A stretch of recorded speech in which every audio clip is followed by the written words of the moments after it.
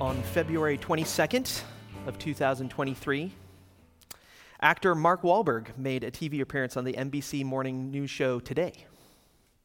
And that particular day, last year, was Ash Wednesday. And Mark Wahlberg was there to promote a prayer app and to actually talk a little bit about Lent. And so marked with the ashes of Lent on his forehead, he talked about fasting, and he talked about some other aspects specifically of Lent. However, curiously and hilariously, and what has literally become a meme now, the marquee at the bottom of the screen, instead of making any mention of Lent, proclaimed Mark Wahlberg's 40-day challenge. And as can be expected, the different sort of Christian quadrants of the internet, they had pretty much a field day with this one. There was actually a popular Christian comedy Twitter account called JRR Jokin that said, "Happy Mark Wahlberg's 40-day challenge to all who observe." And then this is one of my personal favorites. Someone wrote, "Imagining how my grandmother, who prayed the rosary every night, would have responded to me calling Lent Mark Wahlberg's 40-day challenge. I don't think she would have had the strength to cave in my head with a skillet, but she might have tried." So it seems that regardless of Mark Wahlberg's attempt to share Lent with the culture, there was still a disconnect somewhere. The connection with any sort of extended time of struggle or challenge or even discomfort, it seemed to be more aligned with trying to see how many Tide Pods you could fit in your mouth more than it is about God. And now as we are here on the first Sunday of Lent in this year, we have a journey ahead of us.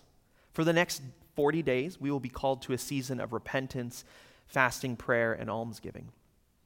And although this can be a challenging time, this time is far from a challenge in the way that we heard it defined by NBC News. Lent is not a form of self-punishment, nor is it intended to be even a badge of honor in the way that some challenging endeavors are. When people complete a marathon or they climb a mountain, maybe they get a certification or a school degree, there is a sense of pride in that. But it does say, look at what I did. It can sometimes smack of doing sort of a flex. We're saying that we have done something under our own steam. Especially in our culture, mastery of self and surroundings is an all too prevalent surge in the tide of our culture. But Lent is, in pretty much every way, the polar opposite of those things. It's about acknowledging and owning our weaknesses and sin. It's about surrendering ourselves to God's plan for us and how we live and how we operate in the world. But I do think a big question, and this is something that when I was growing up was never really talked about, is the why. Why do we do Lent? Especially if it's a challenge. So as I said, growing up, the why was not really ever explained. It was not really very well defined to me, to be honest. I just knew that each year there was this season of time that seemed to last about a month where Christians would stick it to big chocolate by not eating the devil's cocoa bean for, 30 or 40 days. Some people would even do things like, I'm going to give up swearing for Lent, or I'm going to give up eating junk food. But then, of course, at the end of the 40 days, there was kind of this unspoken okay, thumbs up, that you could just kind of go right back to doing what you were doing before.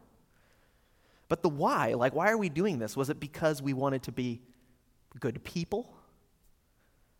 Or maybe just to say that we did it, to kind of have that sort of, that mark?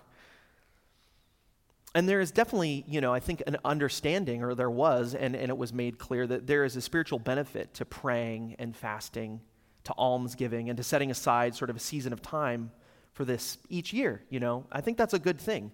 But the issue of why was never talked about. So in the early part of the 20th century, there was a really profound and really amazing English writer and philosopher. His name was G.K. Chesterton. And amongst literally probably everything, he also wrote about faith. He wrote quite a bit about faith. And being sort of a thinker and philosopher, you'd actually think that he was kind of a dour and maybe stoic kind of person, but that was actually completely the opposite. He was actually known for being very joyful and sort of lighthearted. In fact, there's a very famous story. So he was around at the beginning of the century. During World War I, he was walking down the street. He's a 6'4" tall man. He was nearly 300 pounds. He was a large guy. And he gets accosted on the street by this woman. And she says, "Why, sir, why aren't you out on the fronts of World War I fighting?" And he said, "Madam, if you see me, you'll know that I already am out in front." So he was actually a really sort of humble and sort of whimsical guy.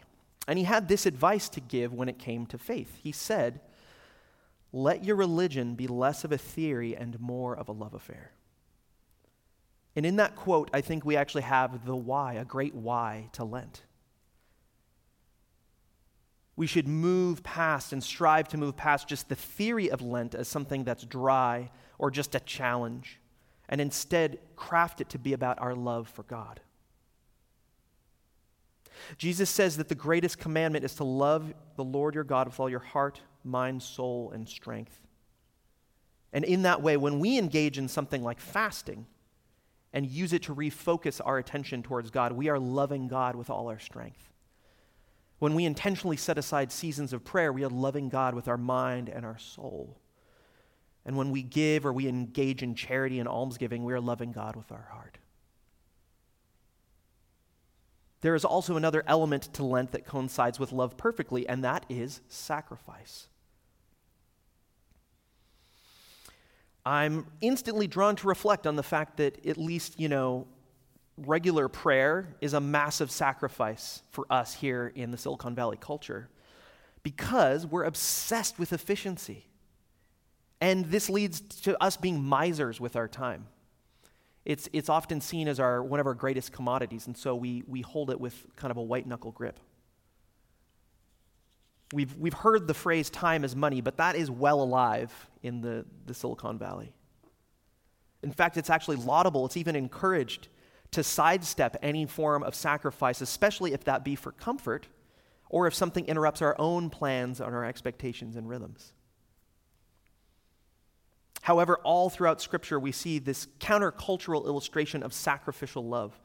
In John 15:13, Jesus declares, "Greater love has no one than this, to lay down one's life for one's friends."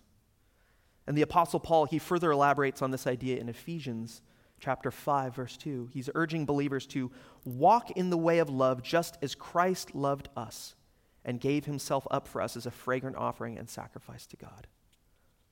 Paul calls sacrifice the way of love.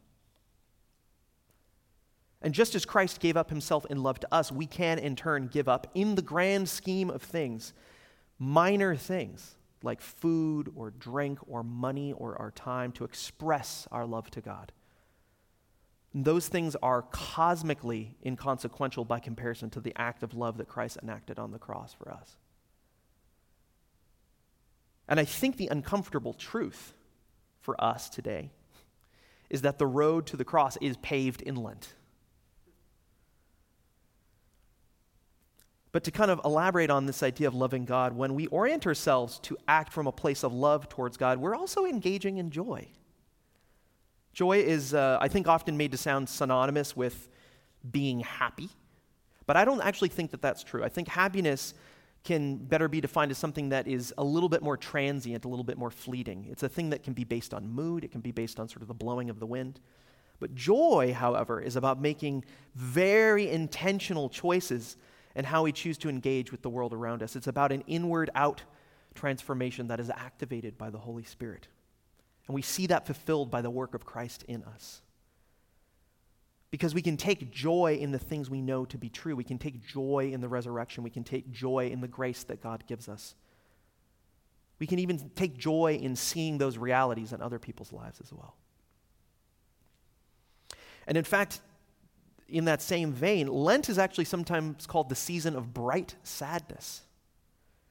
There's a tension in the season of Lent between joy of the coming truth and the reality of the resurrection that we experience on Eastertide, on Resurrection Sunday, Easter Sunday, and then the repentance and the penitential nature of Lent. And it sounds counterintuitive, but we can actually engage in joy even in a penitential season like Lent And like many things in the kingdom of God, there is this expectation that gets flipped upside down.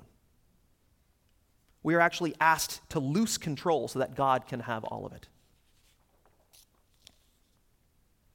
So I encourage us all to think about how we can love God this Lent with how we are praying and how we're eating and giving and looking inward. And the great tradition of Christian worship tells us that our bodies, the tools we use, our liturgies, the words we speak, the food we eat, all of those things matter. They make an impact. For so long, we've been living in this post-enlightenment mindset that tells us that all that really matters is what we think or the things that go on inside our heads. But that is just half the story. What we do matters too, and this is a beautiful thing when you think about it, because we can love God by how we eat. We can love God by how we give. We can love God by being intentional with our time. And I can think of no better reason to do these things than because we love God.